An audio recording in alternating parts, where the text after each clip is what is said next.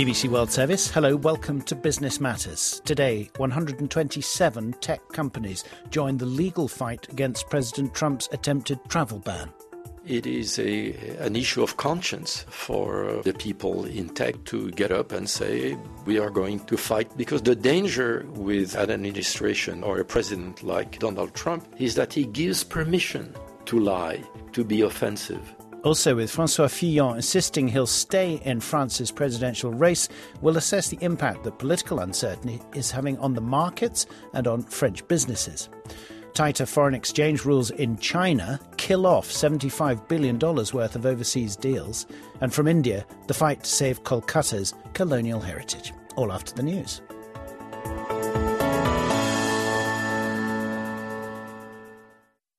The United States Justice Department has formally lodged an appeal against the suspension of Donald Trump's ban on citizens from 7 mainly Muslim countries entering the US. It argues that a federal court was wrong to stop them being enforced. A court in San Francisco will begin hearing the case later. Richard Lister is following developments. It's almost guaranteed to happen that the losing side will say, no, I'm not satisfied with that. This is an important question of constitutionality and it has to be seen by the Supreme Court. But at the moment, the Supreme Court has only 8 justices. It should usually have 9. The 9th is already about to embark on a process of confirmation. That will take some time, and it's probable that the White House won't want to see this get to the Supreme Court until they're more sure of a victory. The Speaker of the lower house of Parliament in Britain says he's strongly opposed to allowing President Trump to address MPs and peers in Westminster during a state visit planned for later this year. John Bercow said opposition to racism and sexism and support for an independent judiciary were hugely important to the House of Commons. Correspondents say the Speaker's intervention is a diplomatic snub, which will complicate efforts by the Prime Minister, Theresa May, to develop close ties with Mr. Trump.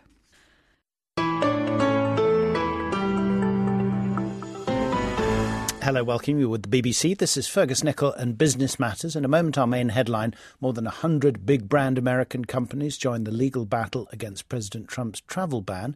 They say it's a breach of immigration law and the US Constitution, and it's bad for business. Also this half hour, political uncertainty in France leads to market jitters, but some are optimistic that the pain will be over soon.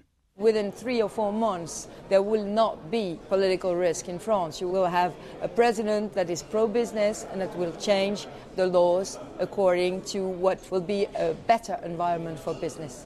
Let's welcome our guest this hour from Silicon Valley, host of freshdialogues.com. Alison Van Diggelen is back with us from the West Coast. Good afternoon, Alison. Thanks so much for joining us.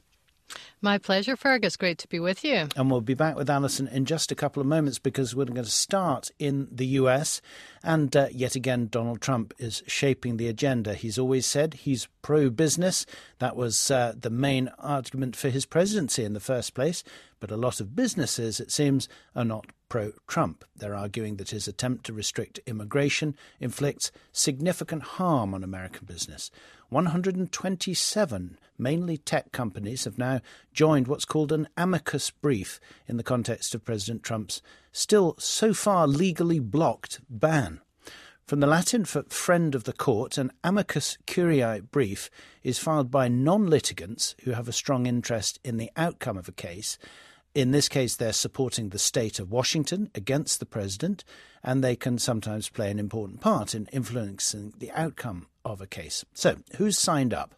Among the 127, Apple, Google, Uber, Microsoft, Facebook, Twitter, and, belatedly, Tesla. And I'll hand to Alison in a moment, but first let's hear from Emily Dreyfus at the tech news website Wired in Boston.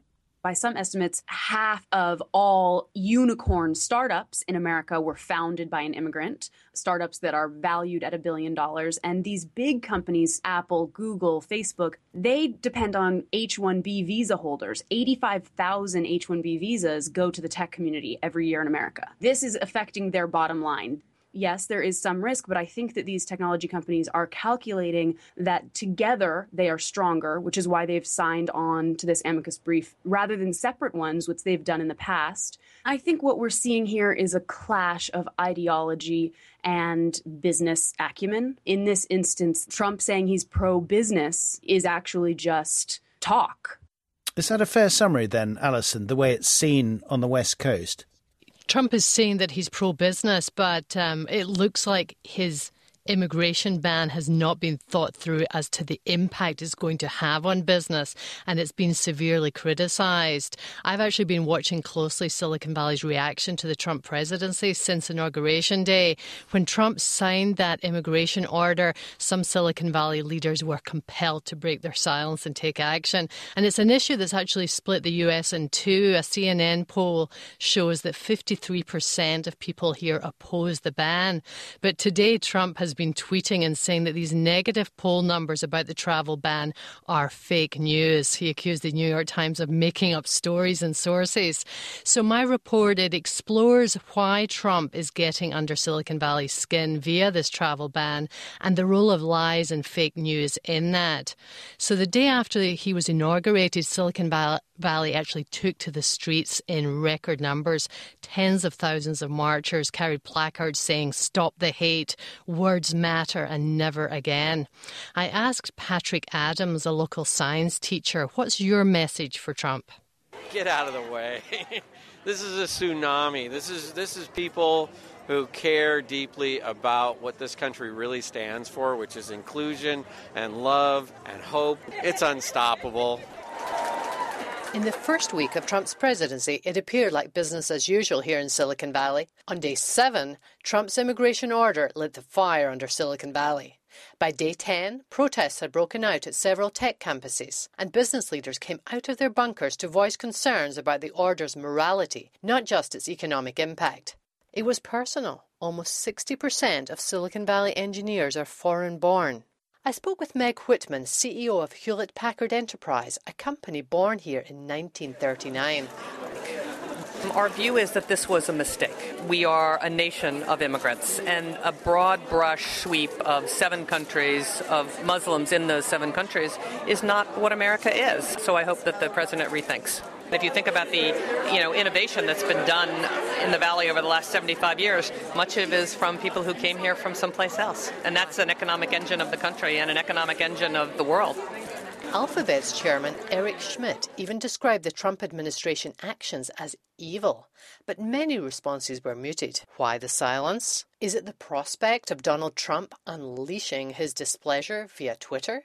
Kevin Serres, CEO at AppVans, a software company, sums it up. No one wants the current leader of the free world to unleash something against them. And frankly, as a CEO of a corporation, it is your duty to your shareholders to not have the U.S. government hate you. The last thing you want is the president saying, "I've had it with your company, I'm going to slap tariffs on you." Serres emphasizes that the Dow hit the symbolic 20,000-point milestone last month. Donald Trump even hosted a cordial tech summit with many of the Valley's leaders. 3 juicy carrots are now dangling their way: the prospect of infrastructure investment, a corporate tax cut, and a huge tax break for the repatriation of $2.5 trillion in corporate profits lying offshore. If that all comes back in the U.S., it will be the biggest boom to the United States economy, possibly ever. Nevertheless, venture capitalist Jean-Louis Gasset addresses disquiet in Silicon Valley. The stock market is up right now, which we know could turn around on a dime. In general, it's not good for business to have too many uncertainties on immigration, on trade wars, on interest rates, on spending. Gasset was Steve Jobs' right-hand man when Apple first expanded into Europe. I asked him to describe the Valley's reaction to Trump. I think they're waking up to the fact that just like you need clean air and clean water, you need clean information for society to be healthy.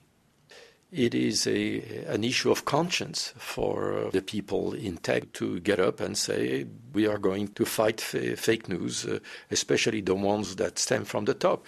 Because the danger with an administration or a president like Donald Trump is that he gives permission to lie. to be offensive.